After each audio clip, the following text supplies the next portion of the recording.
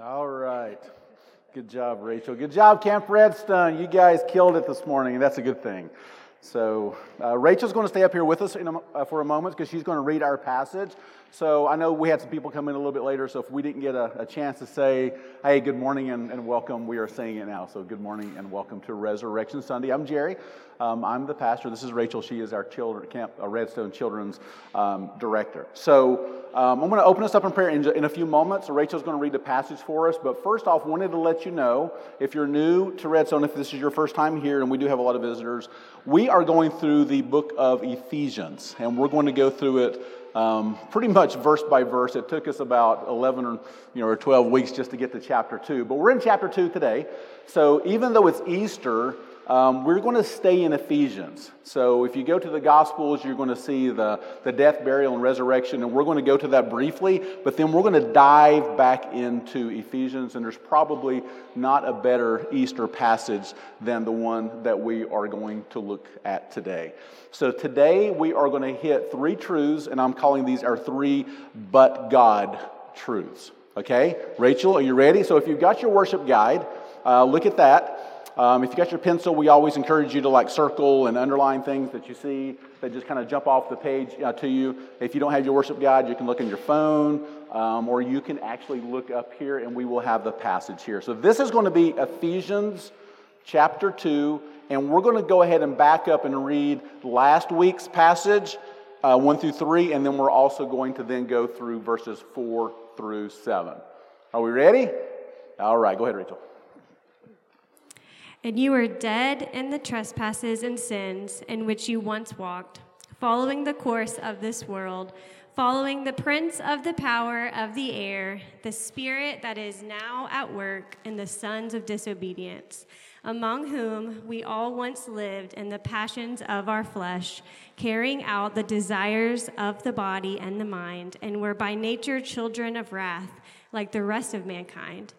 But God, being rich in mercy, because of the great love with which he loved us, even when we were dead in our trespasses, made us alive together with Christ. By grace you have been saved, and raised us up with him, and seated us with him in the heavenly places in Christ Jesus, so that in the coming ages he might show the immeasurable riches of his grace and kindness towards us in Christ Jesus. All right. Thank you, Rachel. So this time last year, you remember where we all were? We were sitting in front of a TV or a computer somewhere. COVID hit, and we actually did not get to come together to congregate on Easter. It's unbelievable that we did not get to do that. But we're here today, and for that, I'm just thankful. So let's bow our heads, and let's go to the Lord and pray that he opens up this passage to us. Oh, Father, you are good. Lord, we need to be reminded of this truth that we don't take another breath apart from your grace. Lord, we've chosen this particular day just to remind ourselves of the magnitude of the death, burial, and resurrection of your Son. And Lord, sometimes some of us have heard this story so many times that it doesn't hit our hearts. We forget just the magnitude of this one moment in time and how it changed all eternity. Lord, some of us are stepping into this morning thinking about Easter afternoon and all of the things that we have going on. Some of us are coming out of difficult weeks. Some of us are in the midst of difficult circumstances.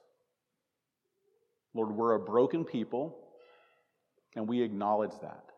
And we come this morning to be reminded of that which we need to be reminded of.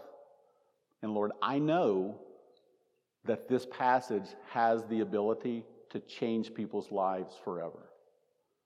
So my prayer is simple. Lord, I speak a lot of words. I pray that my words would quickly fall to the ground. Lord, I pray that that which is from you and your eternal word would stick, though. And that would be what people would take back with them as they leave this place and go back to their homes. May we decrease and Christ increase. Change us through this passage this morning. In Christ's name we pray. Amen. All right. So last week, let me do a quick review. Last week we were in Ephesians chapter 2. We read it a moment ago. I'm getting ready to go through it again, okay? And in chapter 1, or chapter 2, verses 1 through 3, we looked at this doctrine. We call it just a total depravity. And the things that we talked about was the fact that we were all born in sin, and the fact that because we were born in sin, that we were dead. We were disobedient. We were ultimately doomed. And as unbelievers, we were deceived because there is, as you'll see in the passage, the prince of the power of the air, the enemy, who has a course, who has a path, and we were inadvertently following that path. And as such, we were deceived. We were rebels. We were haters of God. We sat on the throne. We glorified ourselves and not God. But God. And that's what we're going to pivot to this morning. So the but God part won't make as much sense unless you go back and see this. So just look at it. Let's read it together. You were dead in the trespasses and sins in which you once walked, following the course of this world, following the prince of the power of the air, the spirit that is now at work in the sons of disobedience, among whom we all once lived in the passions of our flesh, carrying out the desires of the body and the mind, and we were by nature children of wrath like the rest of mankind. Dead, hopeless, lifeless, without the ability to revive ourselves. Christianity doesn't make any sense at all unless we start there, unless we understand our condition before God. For if we think that we can bring anything to God, a life well lived, our good works, our intellect, our parents were Christians, my dad was a pastor, if we think that any of those things somehow have weight with them coming before God, then we're not ready for salvation. We're not broken. We don't see ourselves as dead. So we begin there. As we go back and look at just the gospel account, let's look at Luke's account of Christ's death. It was now about the 6th hour, and there was darkness over the whole land until the 9th hour, while the sun's light fell, and the curtain of the temple was torn in two, which we will come back to in a moment. And then Jesus, calling out with a loud voice, said, this is the end. This is when Christ died. He says, Father, into your hands I commit my spirit. And having said this, he breathed his last. Now when the centurion saw what had taken place, he praised God, saying, certainly this man was innocent. So it was 2 days ago, on Good Friday, we commemorated the fact that Jesus, God himself in the flesh, the name that was given to him in Matthew was Emmanuel, which means God with us. The second person of the Holy Trinity, the very Son of God, and he died willingly on a cross. And it was for this one reason, this one moment, that he chose to stoop down and to come to this earth. And the centurion was very much right when he said, surely this man was innocent, for he was innocent. He was the only innocent man to ever walk this earth. This is not storybook. This is not fiction. This is an historical fact that Christ, the Son of God, came to this earth and he died. That's what Friday was all about. But why? Why would he do that? That's the thing that we are going to jump into this morning. So Camp Redstone, first let me say this. You guys did great this morning. Okay? Secondly, I am so glad that you all are in here this morning. I love it, and we love it when you all are in here. Normally it's the fifth Sunday, but we're doing it for Easter. And then thirdly, my question to you is just simple. It's a simple question. Is Jesus still dead? Camp Redstone, what do you think? No. He what? He's risen. Good job, Maya. Right? He has risen from the dead. Luke says it this way. If I can get my clicker to work. which I cannot. We didn't charge it up. Sam, you want to click? Okay, Sam's going to be. This is Sam Adams. He is our designated clicker for the day. Okay. Luke 24, 1 through 6 says it this way. You've had to do this way too often over the past year, so it's all right. It's how we roll. But on the first day of the week, at early dawn, they went to the tomb, taking the spices that they had prepared, and they found the stone rolled away from the tomb. And then when they went in, they did not find Camp Redstone. They did not find the body of the Lord Jesus. While they were perplexed about this, behold, 2 men stood by them in dazzling apparel. And as they were frightened and bowed their faces to the ground, the men said to them, "Why do you seek the living among the dead? He's not here, but he is risen." So, Camp Redstone, you're exactly right. He's not dead. He was alive. He was resurrected. And that's what today is all about. So for those that are a part of Redstone Elizabeth, and if you've been here for a full year, last year we went through something that we called the Gospel 101. And it was a great series, and I got to kind of hit pause and let me do just a parenthetical statement here to say if you haven't watched it yet, we encourage you to watch Easter in the Appalachian Highlands. It was a production that WCQR put on. We watched it last night, and it was just worshipful. It was grand. And a lot of the things that we're talking about and that we went through in Gospel 101, you'll see in this. So Gospel 101, we took each letter of gospel, Gospel, and we broke them down, which I'm not doing this morning. But if you were here then, you'll remember that the P, anybody remember what the P was? Somebody tell me. Propitiation. Okay, so propitiation, it's a Christian word. It's not in Scripture a whole lot, and I doubt that anyone in this room used that word in a sentence last week. And if you did, congratulations. But there's not a better word to describe what happened. So when we talked about propitiation, we said that in the Greek the word is propitiation, but it's got its roots back in the Hebrew that relate to this word mercy seat.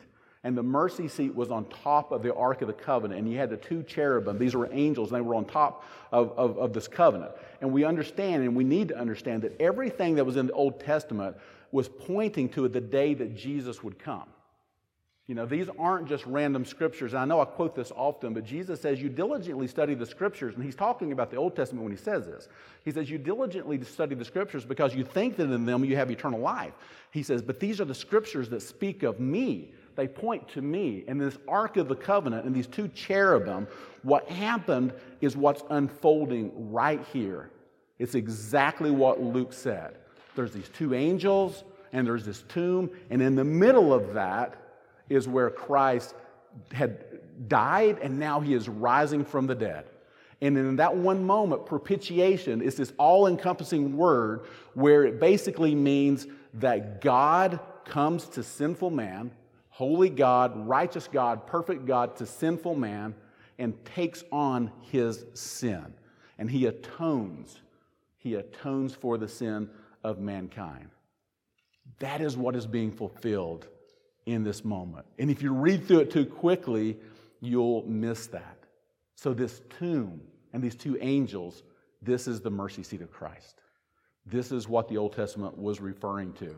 And then later in Luke 23:45, it said, and the curtain of the temple was torn in 2.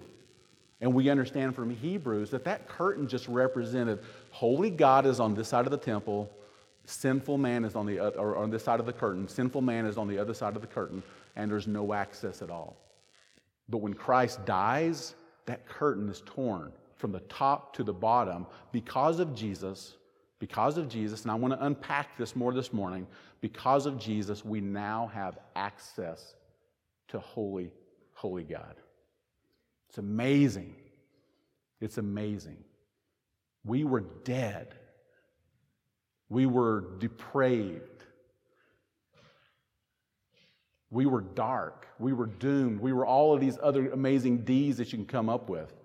We had nothing, no hope whatsoever. But then when we go to verse number 4, we see these 2 words, 2 of the most powerful words in all of the Word of God. You know, say them with me.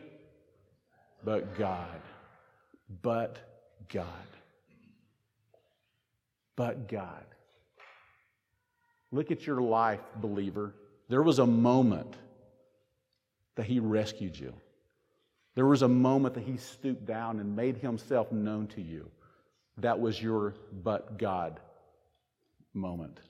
And as I think about people that are coming to church, on Easter, there's a lot of new faces here. I don't know everyone. I don't know where everyone's at. But here's what I do know. We were dead in our trespasses and sins, but God. I have done unimaginable things in my life, but God.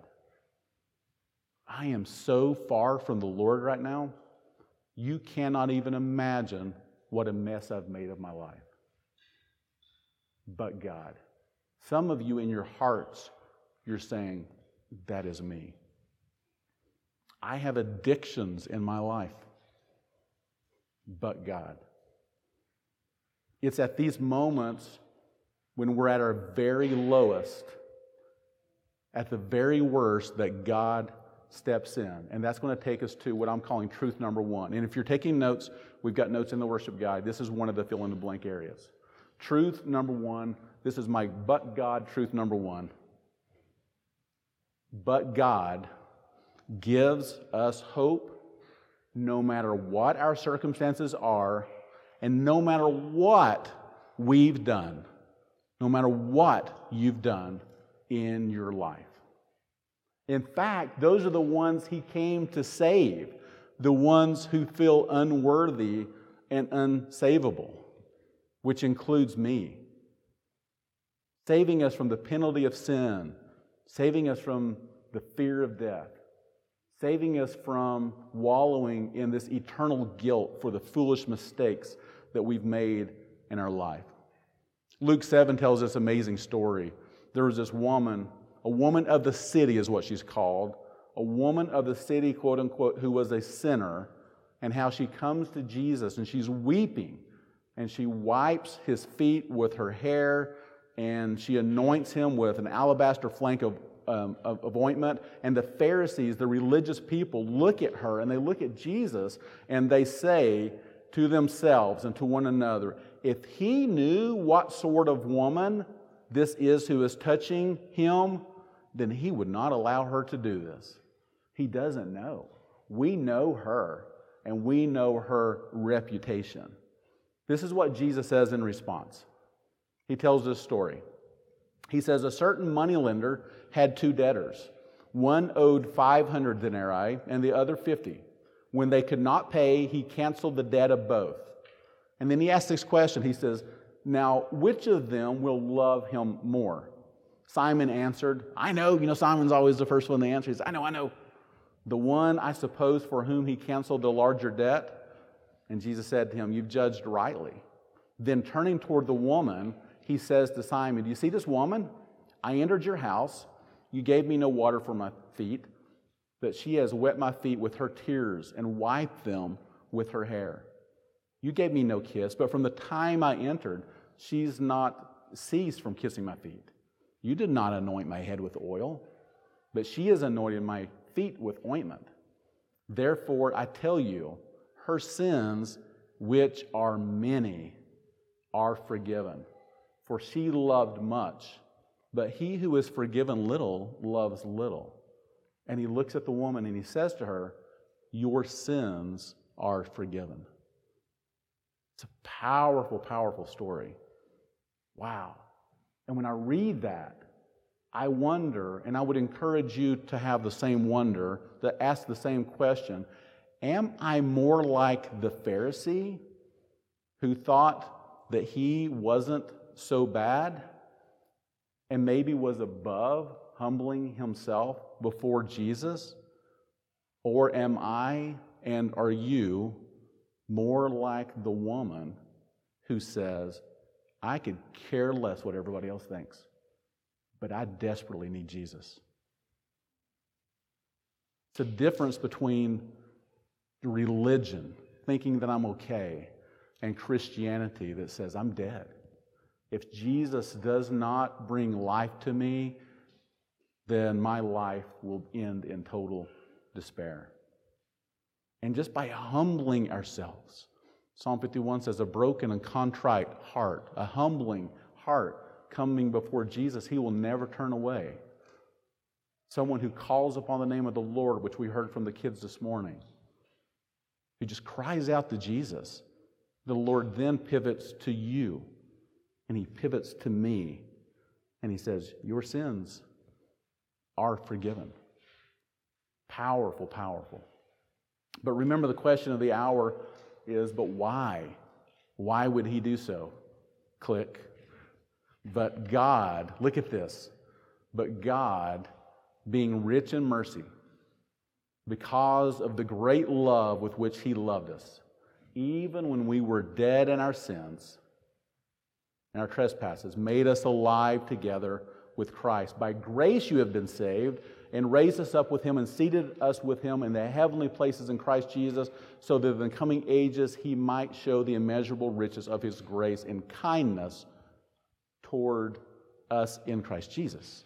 Now I've got 4 words up there that I've marked as red, and I wish that I had time this morning to go through each of those and work our way through the definitions and the applications of each of those, and I don't. But they do lead us to our but God truth number 2. But God truth number 2. God has chosen to bring salvation to us because he is. And before I even say it, if you've got any other view of God, then you don't know him. But he is merciful. He is loving. He is gracious. And he is kind. Sometimes we simply have a faulty view of God. Sometimes we see him with a long white beard just ready to scold us for making a mistake. Some of us come out of homes where we had fathers that did not necessarily lead us mercifully or lovingly or graciously or kindly. And it's hard sometimes for us to understand the character and the nature of God. Now don't misunderstand me. God is just. There's a righteous vengeance, a just vengeance for those that reject his son, that reject the gospel, that say, no, I choose these other religions, I choose these other gods instead. I prefer not to humble myself before him because this is my life. You only live once, and I am going to live it well. I mean, there is a punishment for that. He is just. He truly hates sin, but because of his love, because of his grace, because of his kindness, because of his mercy, he has chosen to send his son to us. And this passage says that he's rich in mercy. I love that. Mercy, not punishing us as our sins deserve. This is back to propitiation because he takes our sins upon himself. He dies for your sins. He dies for my sins. He who had no sin became sin for us, that in him we might become the righteousness of God. 2 Peter 3:9 says, he's not wishing that any should perish. He wants us to repent. He desires that all should reach repentance. And the reason for this, at the very core, is because he's merciful, he's loving, he's gracious, and he is kind. Hear me. Lots of words spoken this morning. Some of y'all need to hear this, and you're going to be like, I know, I've heard it my whole life. Hear me. God loves you. God loves you. God loves me. I'm very unlovable. Ask my wife, she will tell you, I'm very unlovable. God loves you, and God loves me. And sometimes this is the one stumbling block that keeps people from coming to Christ. They see their depravity. They remember their dark and hidden sins. They know their heart struggles. They know of their addictions. And they say that there's no way that holy God would ever receive me. The guilt kills us. And we say to ourselves, and I know people that are not here this morning that should be here this morning, and they have said, I'll start coming once I get myself cleaned up, once I start living right. And I want to slap them righteously and lovingly and say, you don't understand. It is that sinful woman who is broken and sinful at her deepest core that comes before the Lord that He receives. He wants us as we are, and He loves us in spite of our sin. For years and years, as a believer, I believed that God loved the world. But I struggled with the truth that He actually loved me.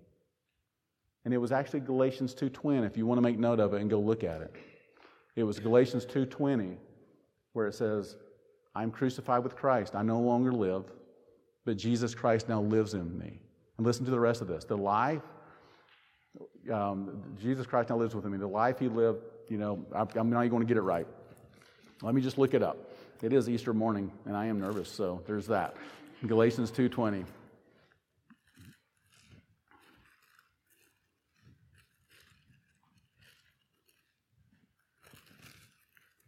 Anybody looking it up with me? This one verse will change your life, I'm telling you. I've been crucified with Christ. It's no longer I who live, but Christ who lives in me. The life I now live in the flesh, I live by faith in the Son of God who loved, and here it is. Here's the unpacking.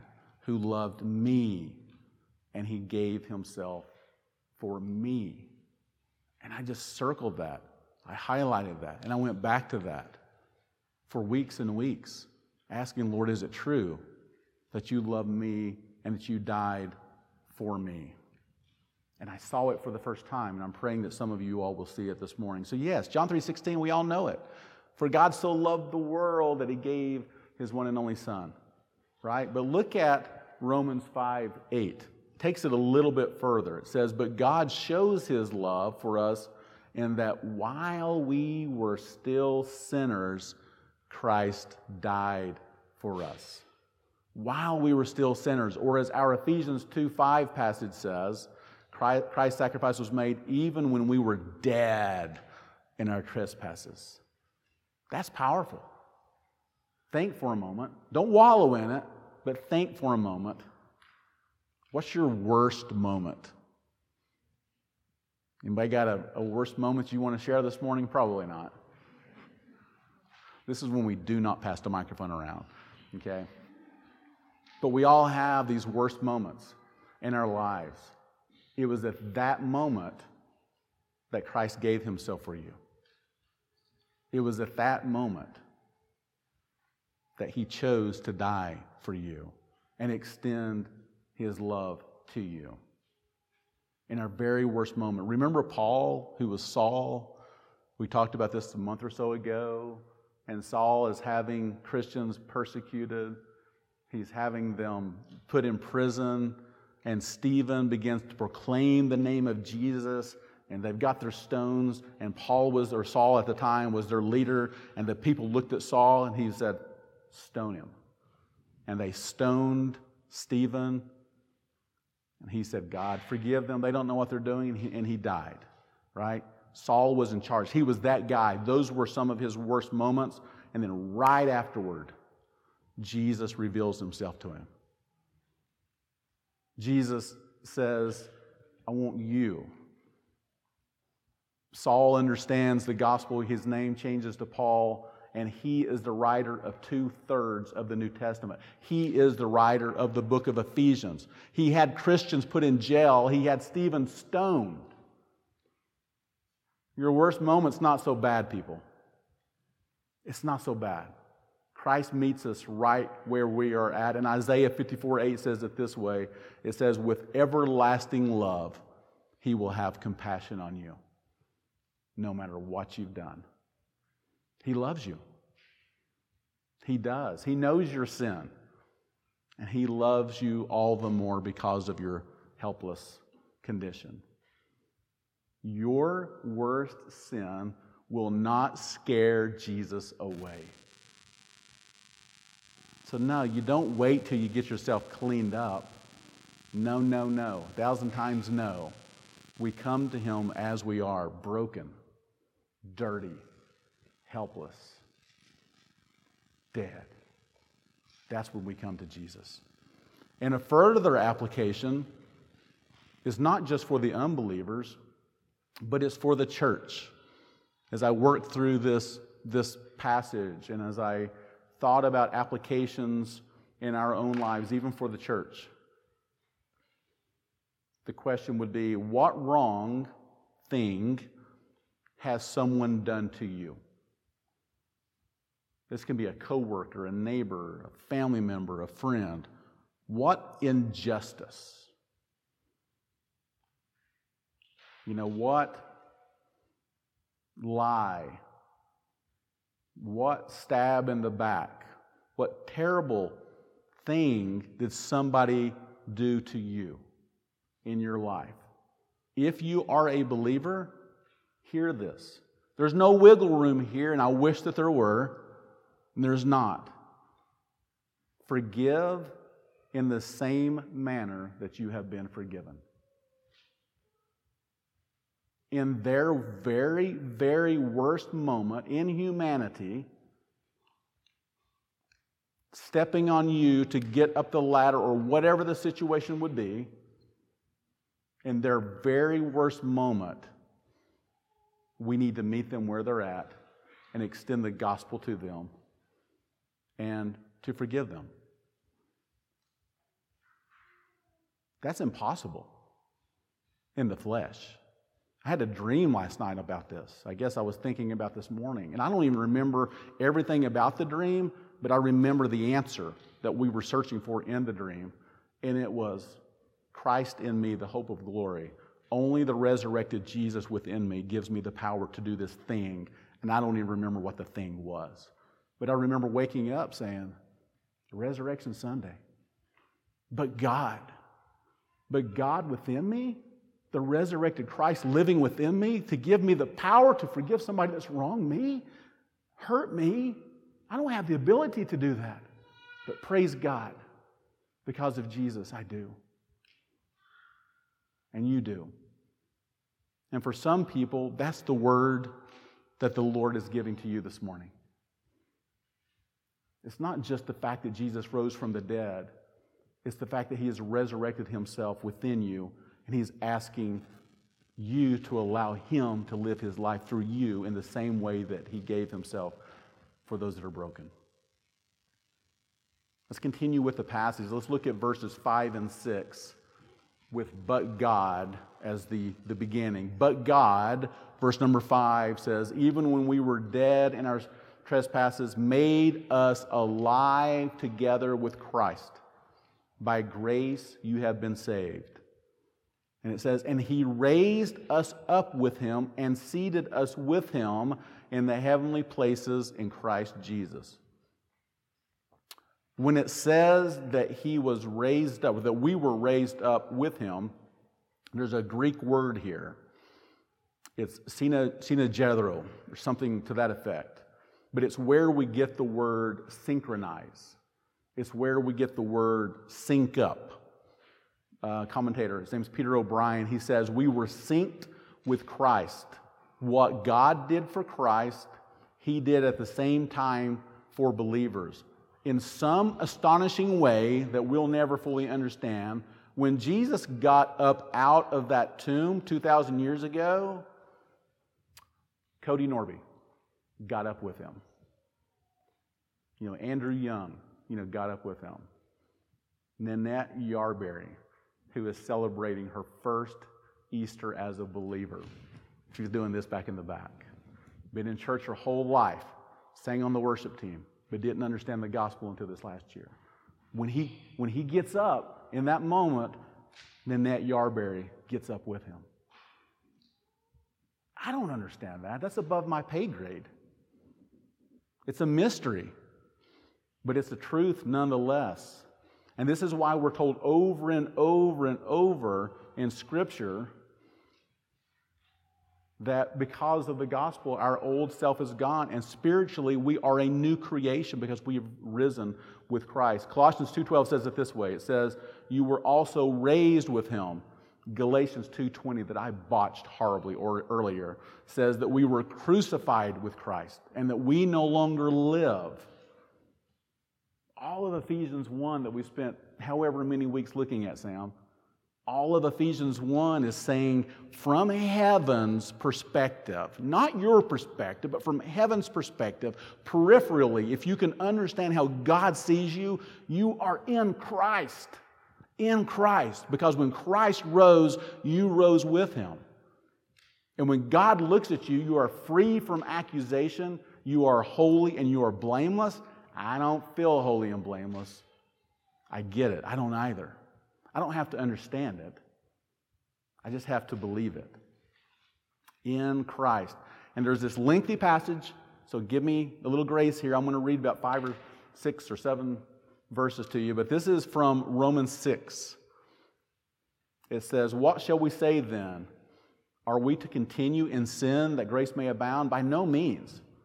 How can he who died to sin still live in it?" So the implication there is that we've died to sin. And listen to this. Listen, just try to focus on this. "Do you not know that all of us who have been baptized into Christ Jesus were baptized into His death? We were buried, therefore, with Him by baptism into death, in order that just as Christ was raised from the dead to the glory of the Father, we too might walk in newness of life. And if we've been united with Him in a death like this, we shall certainly be united with Him in a resurrection like this. We know that our old self, that struggle, that worst moment, that our old self was crucified with Him, in order that the body of sin might be brought to nothing, so that we would no longer be enslaved to sin. For one who has died has been set free from sin." This is glorious, people. Now, if we've died with Christ, we believe that we will also live with Him. We know that Christ, being raised from the dead, will never die again. He doesn't need to. Death no longer has dominion over Him. For the death He died to sin once for all, but the life He lives to God. And then it says this, "So you also must consider yourselves dead to sin, but alive to God in Christ Jesus." What a powerful passage, what amazing truths. And this is going to take us to our third and final but God truth for the day. And it's a whopper. I usually have shorter truths. This one's a long one. But God truth number 3, Christ's death, burial, and resurrection is supernaturally extended to the believer by grace through faith. And just as Jesus was raised holy, blameless, and pure, so are we, to the praise of His glorious grace. What an amazing, amazing truth. And from the beginning of this study in Ephesians, we said if you read through chapters 1, chapters 2, chapter 3, which we're talking about our position in Christ, if you read through those things and if you become so technical in it and so academic in it that you're not seeing the glory of the gospel, you're missing the whole point. Because as Paul's writing this, it's like one long sentence after another long sentence. And he would just be like stopping and he would be like, "To the praise of His glorious grace. To the praise of His glorious grace." He just begins to just evoke the name of Jesus and just cry out to Him and to give Him thanks for what He has done. Broken, dead, doomed, but God. As we close, I'm going to take us into the English classroom because Sam Adams, the English teacher, likes it when we do that. And I said a moment ago that Ephesians 1 and 2, it's just these long verses. I think 3 through 13 is like one sentence in the original Greek. And Ephesians 1 and 2, they're filled with these very long prepositional phrases and adjectives and adverbs, and rightly so, for these are descriptive words used for the purpose of helping the reader better understand something, okay?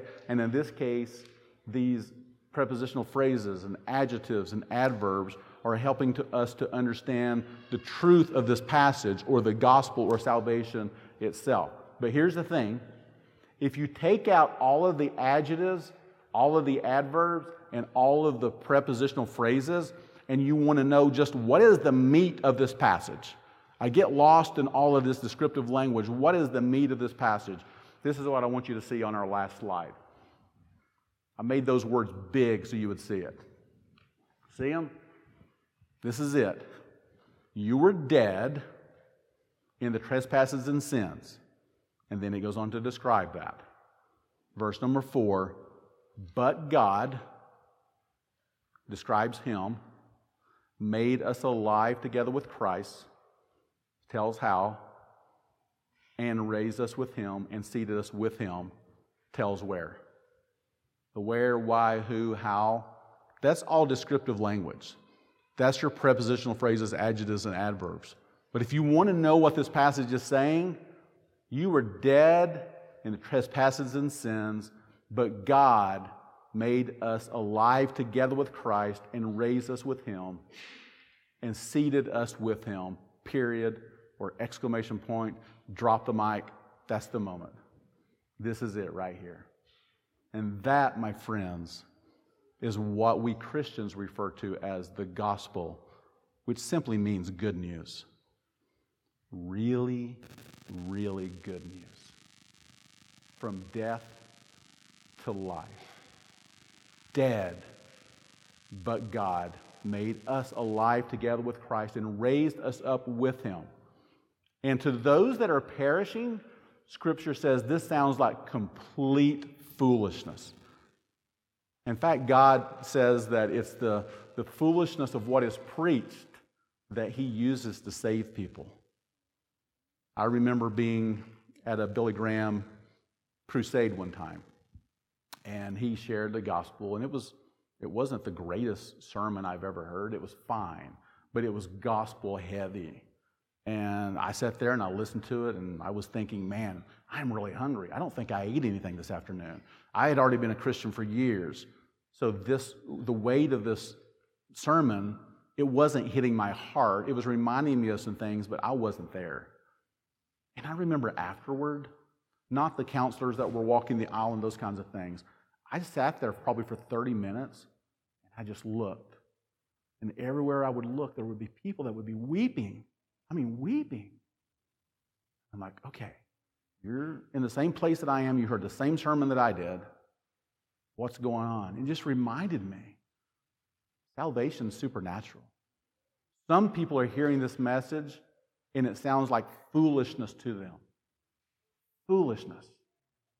But to those that are being saved, it's the power of God. The gospel is the power of God. And my encouragement to you, there are surely unbelievers that are here. There are some Nanette Yarberries that are here that go to church every week, but you've never understood that he loves you. And he gave himself for you. And you don't clean yourself up to come to him. You come to him broken. There are some people that in your hearts, you're hearing that and you're feeling that.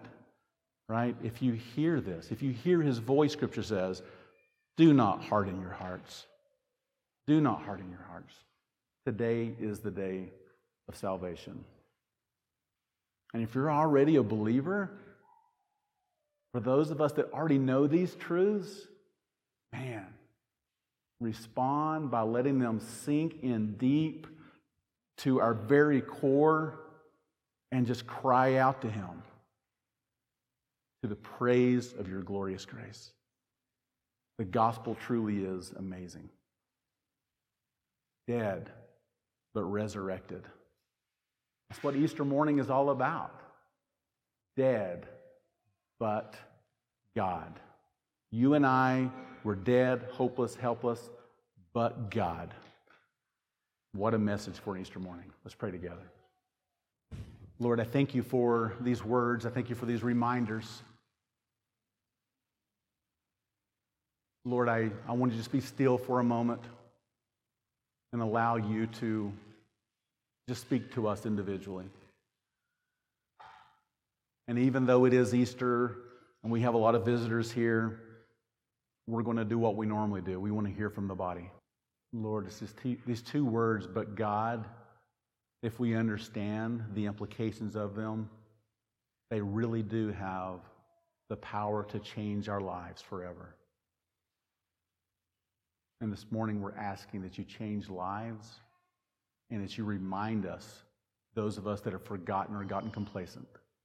Lord, remind us of the glory of the gospel. In Christ's name we pray. Amen.